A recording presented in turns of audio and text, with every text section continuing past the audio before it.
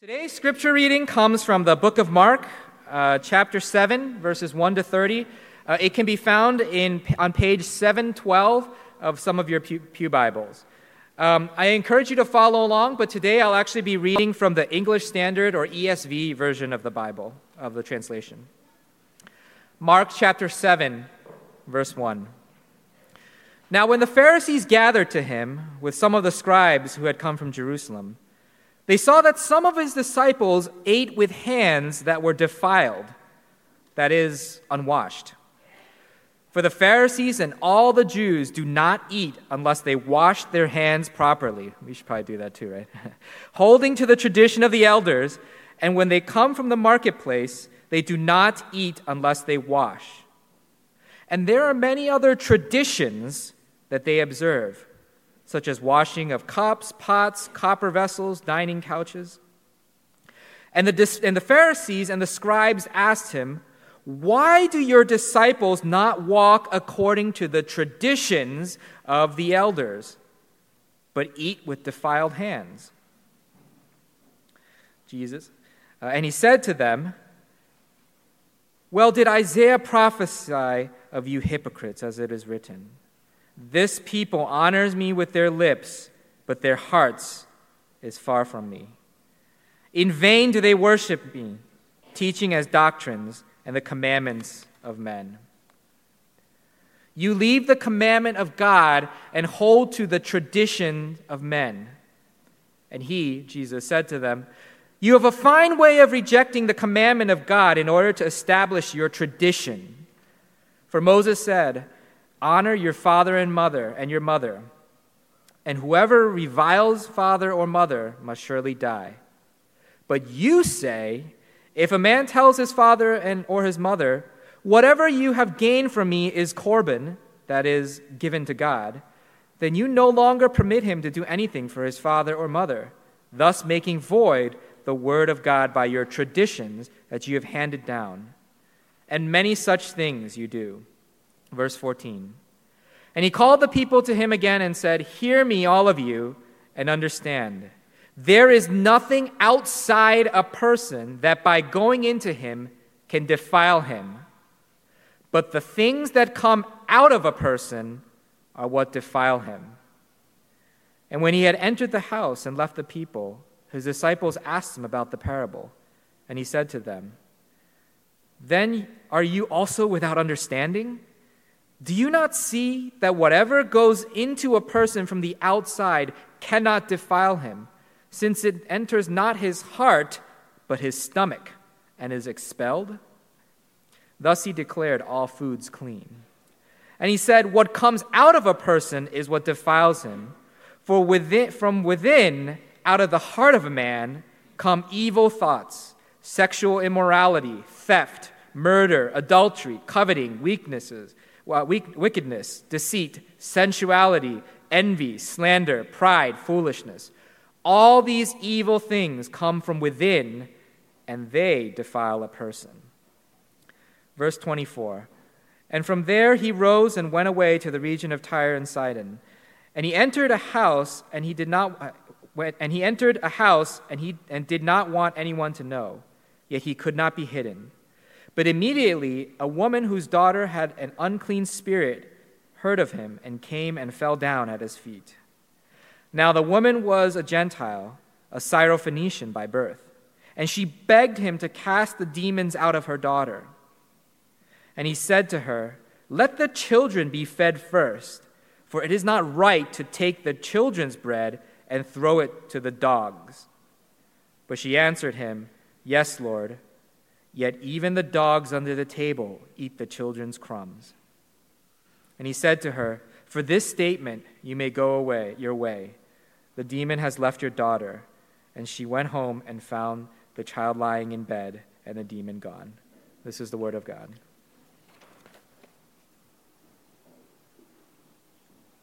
Good morning, Crossbridge. I'm delighted to welcome up Jeff Wong to the pulpit to give today's message. Jeff is a candidate for our pastoral candidate for our college and young adult pastoral position. Jeff grew up at our church. Jeff and his wife Ying have served here in many, many ways. And during this candidate weekend, I think some of you have had an opportunity to interact with Jeff. So we're delighted to invite him up to give the sermon for today. Please give him a warm welcome.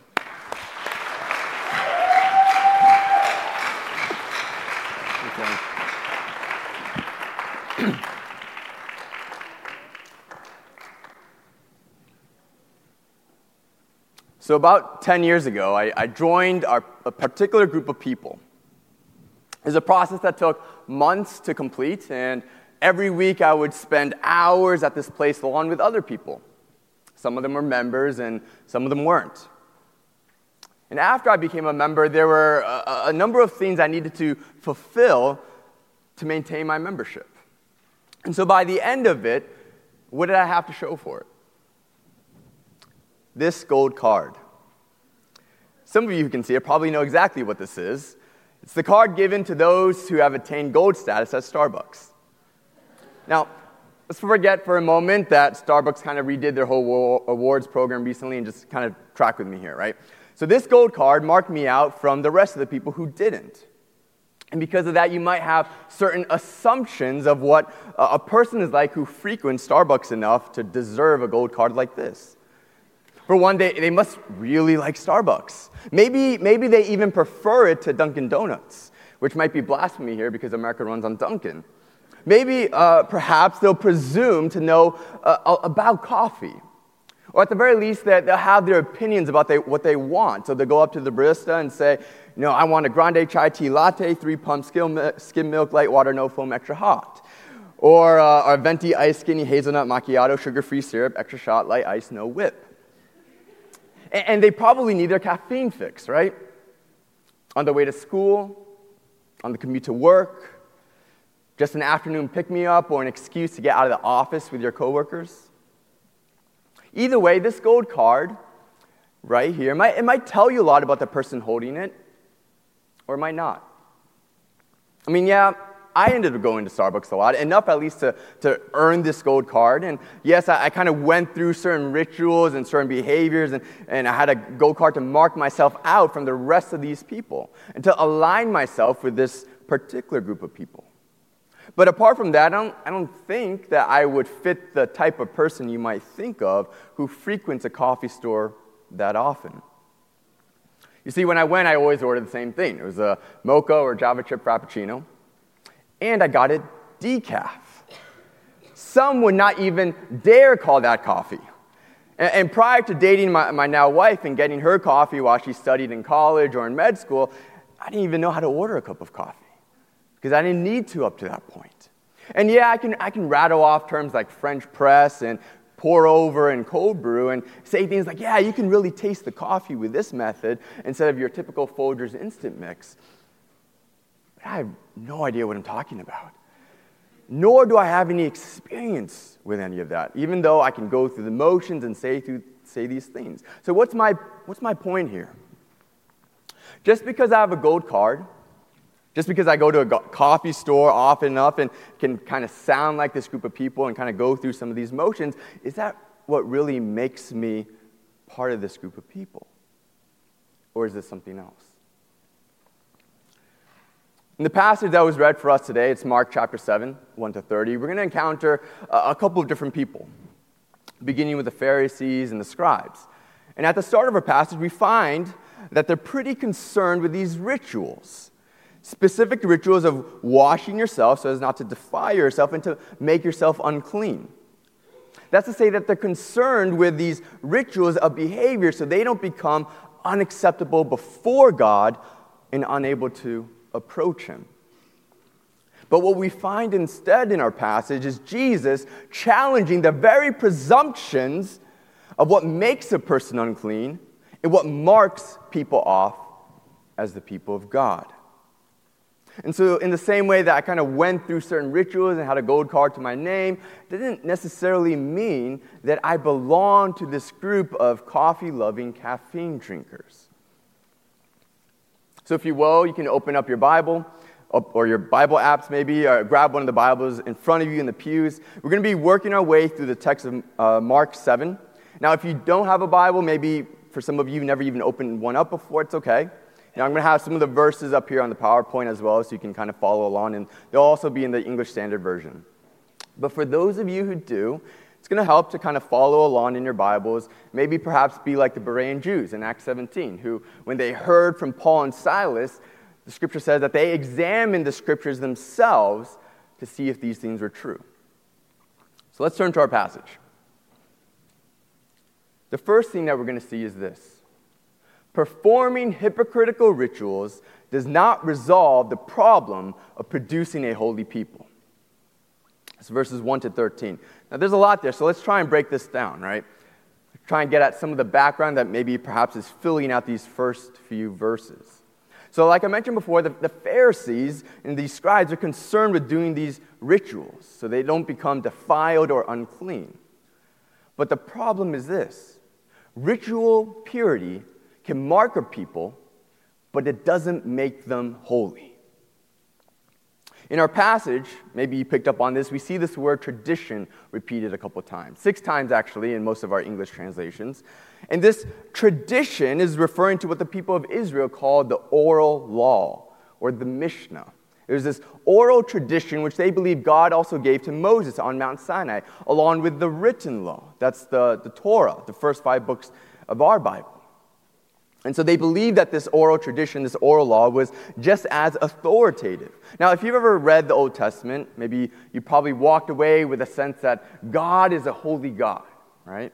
And He calls His people to be holy as He is holy. I mean, that's the whole message of Leviticus summed up, be holy as I'm holy. So obviously, Israel would be very concerned about wanting to keep to that. And so the oral law kind of spelled out in detail how they would specifically fulfill what God commanded in the written law. So if God says, be pure, don't defile yourself, be holy, you might ask, okay, how do I go about doing that? I want to obey God's commands. I want to make sure I don't disobey. Pragmatically speaking, how do I make sure I don't defile myself? And so this is where the oral law came in. It was described as a fence around the Torah. So in order not to break God's commandments, we'll follow these rituals and these traditions that elaborate on every conceivable implication of these commandments. Now the problem was that in building this fence around the Torah, they ended up caring more about the fence and less about the Torah. Now the oral law served another purpose too. See, in this post-exilic context, as the Jewish people begin to encounter more and more of the surrounding Gentile and Roman and Greco-Roman and pagan culture, the importance of being a holy people, set apart for God and separate and distinct from other people, the importance grew. And so these ritual purity practices were one way to continue to mark themselves out from those who weren't the people of God. But the fact of the matter is that this ritual purity, it could mark them as a people, but it didn't make them holy. It didn't make them pure. It didn't make them morally acceptable to God. And oftentimes, too, I think we have this, perhaps an overemphasis sometimes on rituals and traditions, which we believe helps to characterize Christians, but not necessarily consecrate them. For example, believing that you're a Christian per se, if you align yourself with one political party as opposed to another, or maybe we have these acceptable Christian practices, like what clothes to wear, or what movies to watch, or what books to read, what music to listen to, which altogether actually may not necessarily be bad. It may actually be necessary or good.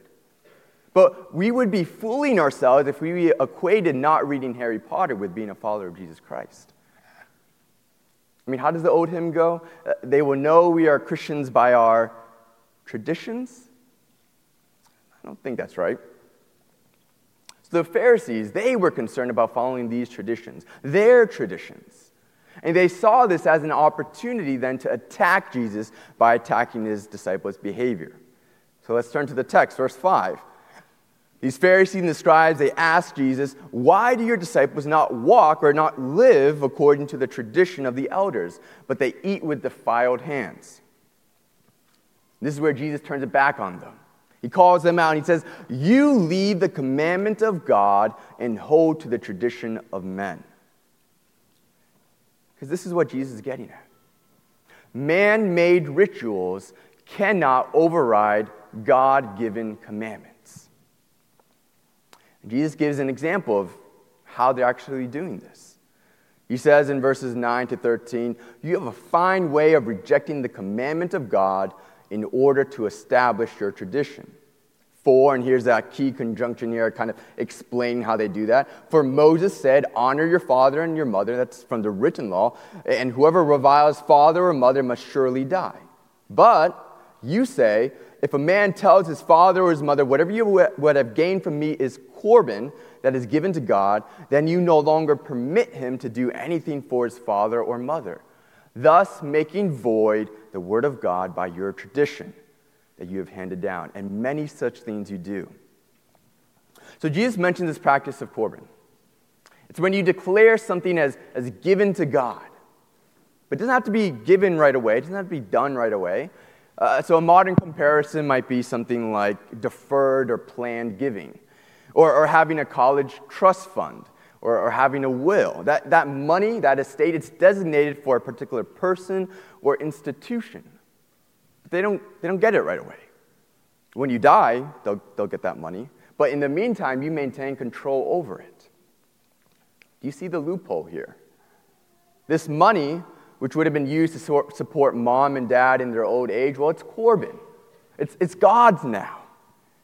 Now, when I die, it's going to go to the temple, it's going to go to God. But in the meantime, it's mine. I'm going to maintain control over it.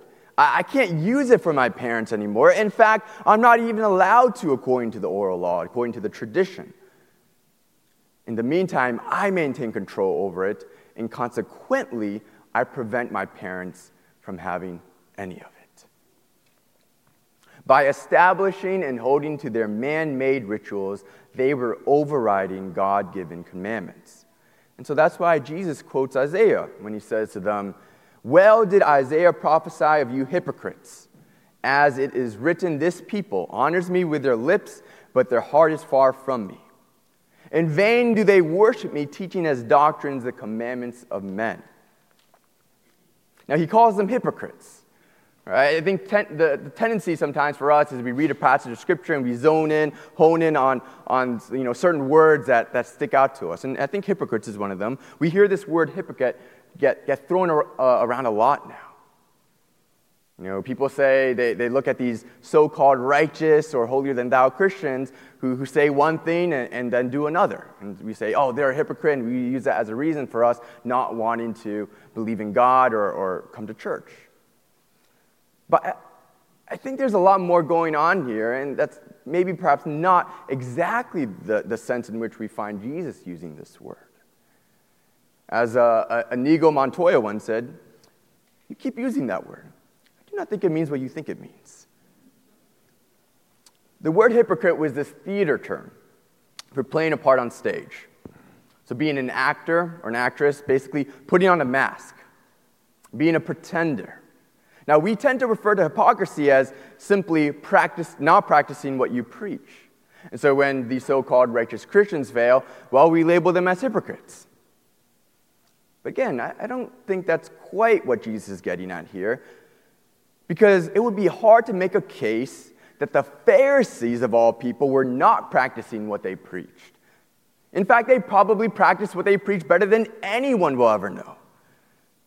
After all, they are the proponents of this oral law, and they made sure to keep it to themselves to the T, and to make sure other people kept it as well.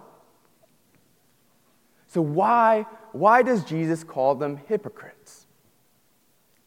In our passage, hypocrisy is not simply not practicing what you preach. It can include that. But it's the failure to believe in it. There's a lack of sincerity.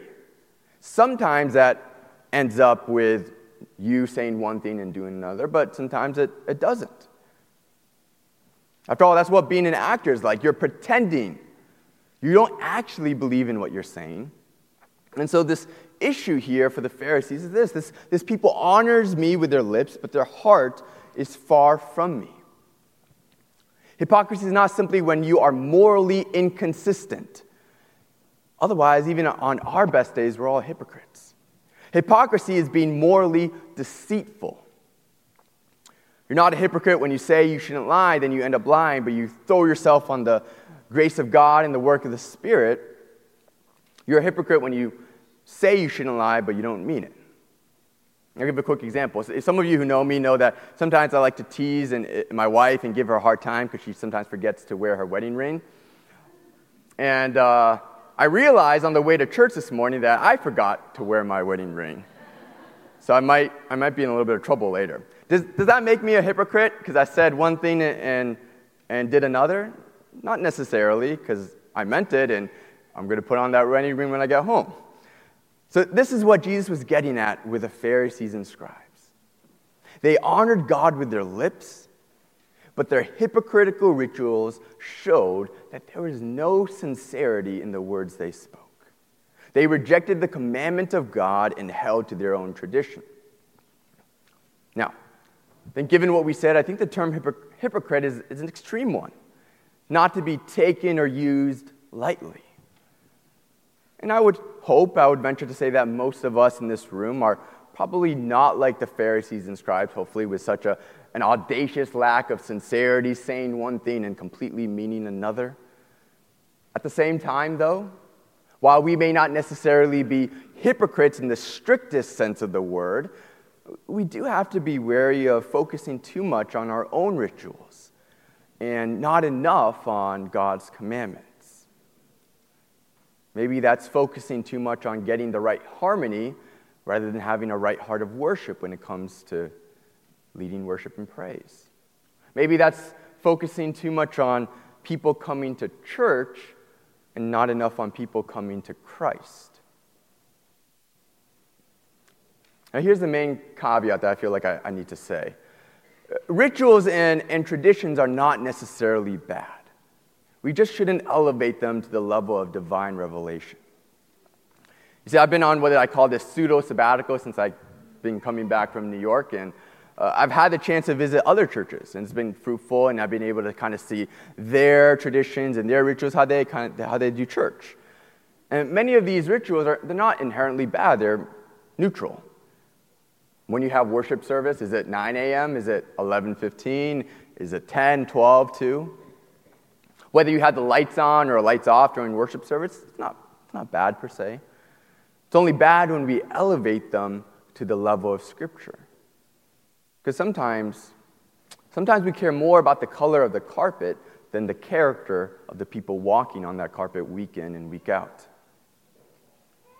Now, I mention all this as a caveat because I think the attitude among some of us, particularly those who kind of skew a little bit younger, we tend to be anti-tradition. Anti-institution, anti-organized anything. Really, we're a real skeptical generation. It's not necessarily a bad thing. It's not necessarily bad to ask questions, and it's good. But we might read this passage and walk away from it thinking, yeah, down with the tradition of men. Jesus was against it, so am I. These rituals and traditions and beliefs of the faith are outdated and outmoded. It's time for change. But I think in doing so, we miss out on the point that Jesus was driving at. The problem wasn't that the Pharisees had traditions. It was that these traditions were directly against the Word of God revealed in Scripture. They were deriving these traditions and rituals from a source other than Scripture, other than God's Word, and claiming it to be equally authoritative. The Pharisees and scribes, they held to these traditions. They focused on them thinking it would make them clean. It would make them acceptable to God and able to approach Him. But they confused symbolic purity with actual purity. Performing hypocritical rituals does not resolve the problem of producing a holy people. And as we continue on in this passage, Jesus explains why. Here's the second point. The heart of the problem is the problem of our hearts. As much as these Pharisees and scribes obeyed their rituals, they still walked away with the Son of God charging them with disobeying God. Because the issue was the heart. They were insincere. Didn't matter how many times you washed your hands before you ate. Washing your hands is not the same thing as washing your heart. So Jesus explains in these next few verses, what defiles is not what goes into the body, but what comes out of the heart, verses 14 to 20. These rituals, they were meant to point to the holiness of God and the sinfulness of mankind, our sinfulness, your sinfulness. They were a symbol of a spiritual reality. The problem was that the Pharisees conflated physical defilement with spiritual defilement. So Jesus explains in verses 18 to 19. Do you not see that whatever goes into a person from outside cannot defile him, since it enters not his heart but his stomach and is expelled? It's like when some of you were younger, probably not nowadays because maybe it's not so PC, but maybe you swore and you said some swear words and your parents told you to wash your mouth out with soap. Or they made you wash your mouth out with soap. Washing your mouth out with soap doesn't solve the problem though, right? It's a symbolic act. It's a ritual. It doesn't make you want to swear any less. It doesn't get rid of that desire. Maybe it just modifies your behavior a little bit. Because the heart of the problem is the problem of the heart. And often when Scripture talks about the heart, it's talking about the essence of our person, the will, the seat of desire. So Jesus is saying that heart, that will, that's the thing that makes us unclean or unholy. And why is that the problem? Because the heart is not as holy as we would hope. So in verses 21 to 23, Jesus explains with this word "for" again, right? For from within, out of the heart of men, come evil thoughts, sexual immorality, and theft, murder, adultery, and he goes on. And all these evil things, he says, come from within, and they defile a person. Jeremiah 17:9 says, the heart is deceitful above all things and desperately sick. Who can understand it? It's what comes out of the heart that defiles the person, not what goes into the body. And what comes out are these sinful desires. Jesus gives a whole list of what comes out of the heart of a person. And the first thing in this list is evil thoughts. So some translations might have evil plans. I mean, either way, it functions as this umbrella term for everything that comes after. So from these evil thoughts or desires or plans come these 12 examples of evil acts and attitudes. So things like sexual immorality, theft, murder, slander, pride, foolishness. All these things come from within, and they defile a person. The heart of the problem is the problem of the heart. Jesus is going straight to the source. You want to be a holy people as God is holy? You want to mark yourselves out as God's people? Start with the heart. Now, what difference does that make for us today? You see, Jesus paints a pretty bleak picture of our hearts. It's not to say that nothing good can come out of our hearts, but it should give us pause, especially when we live with and maybe even operate from a worldview that says, follow your heart. I mean, isn't that the main message that we hear today from the world, from each other? Maybe we tell each other, be true to yourself. You got to know yourself. Follow your heart. You got to look inside to discover who you are, then live according to that, and no one can tell you otherwise. You see, we're moving past the age of moral relativism where it says truth can't be found. Our culture now says truth can be found. It's found in you. Look inside and you become the sole arbiter of truth. It's your truth. Speak your truth. Speak his truth. Speak her truth. Sociologists have a term for this. It's called expressive individualism. It's It's the belief that identity comes through self-expression, through discovering one's most authentic desires and being free to be one's authentic self. And this expressive individualism comes across in a lot of different ways. So I'll give you a couple examples. And most of them are from Disney, so it's not, I love Disney and I love these songs, but we just should be aware that when we sing these songs, it's not just singing, we're being taught certain things. So in Wreck-It Ralph, for example, the first one, this is not a song, but in that movie, all these bad guys, right, in these video games, they come together for this bad guy support group. And they have this oath, which they recite. I am bad, and that's good. I will never be good, and that's not bad. There's no one I would rather be than me. And since the Mulan trailer came out, which I'm sure most of us are really excited about, but back in the cartoon, right, they had the song, who is that, I'm not going to sing it for you guys, who is that girl I see staring straight back at me? When will my reflection show who I am inside? Frozen, something more recently. Let it go, can't hold it back anymore. Let it go, turn away and slam the door. I don't care what they're going to say. Let the storm rage on, the cold never bothered me anyway. It's time to see what I can do to test the limits and break through. No right, no wrong, no rules for me. I'm free. Now, I hope that as our children sing it and we sing along with them, we realize that, well, there's a lot more going on here than meets the eye. Moana, even more recent. I know everybody on this island seems so happy on this island. Everything is by design. I know everybody on this island has a role on this island, so maybe I can roll with mine. I can lead with pride.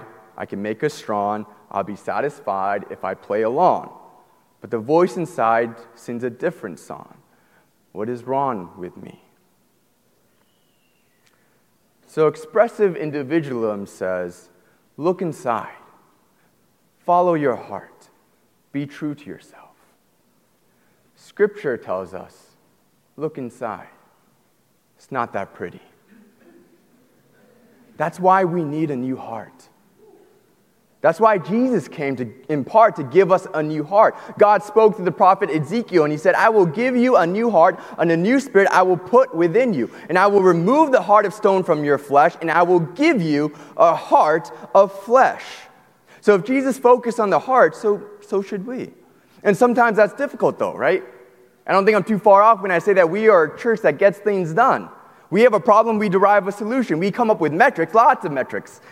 Tons of metrics to back that up. Charts, graphs, pivot tables, congregational surveys, data analysis. It's great. I love it. But let's not forget that the heart doesn't always produce easily defined metrics. So yeah, we can hold each other accountable, and we should by asking each other, hey, have you been reading the Bible lately? Let's hold each other accountable. Let's have a spreadsheet and just tally up how many times we read, which passage we read, and who read it. But let's also ask each other, do you enjoy reading the Bible? Are you being nourished by it? We can ask each other, are you sharing the gospel? Did you share the gospel last week? Have you memorized the bridge illustration and all these other illustrations? But let's also ask, do you care if someone is lost? When you strike up a conversation with a stranger or a coworker, is one of the first things that comes to mind, hey, this person doesn't know Jesus. And I want them to know Jesus. Performing hypocritical rituals does not resolve the problem of producing a holy people. And that's because the heart of the problem is the problem of our hearts. Now here's the last point. The people of God now are those with a heart of faith, not a facade of piety. Our passage ends with this kind of shift in the narrative, verses 24 to 30. From there, Jesus arose and went away to the region of Tyre and Sidon. He entered a house and did not want anyone to know, yet he could not be hidden. But immediately a woman whose little daughter had an unclean spirit heard of him. She came and fell down at his feet. Now the woman was a Gentile, a Syrophoenician by birth, and she begged him to cast the demon out of her daughter. And he said to her, let the children be fed first. He's talking about Israel. For it's not right to take the children's bread and throw it to the dogs, the non-Jewish people, the Gentiles.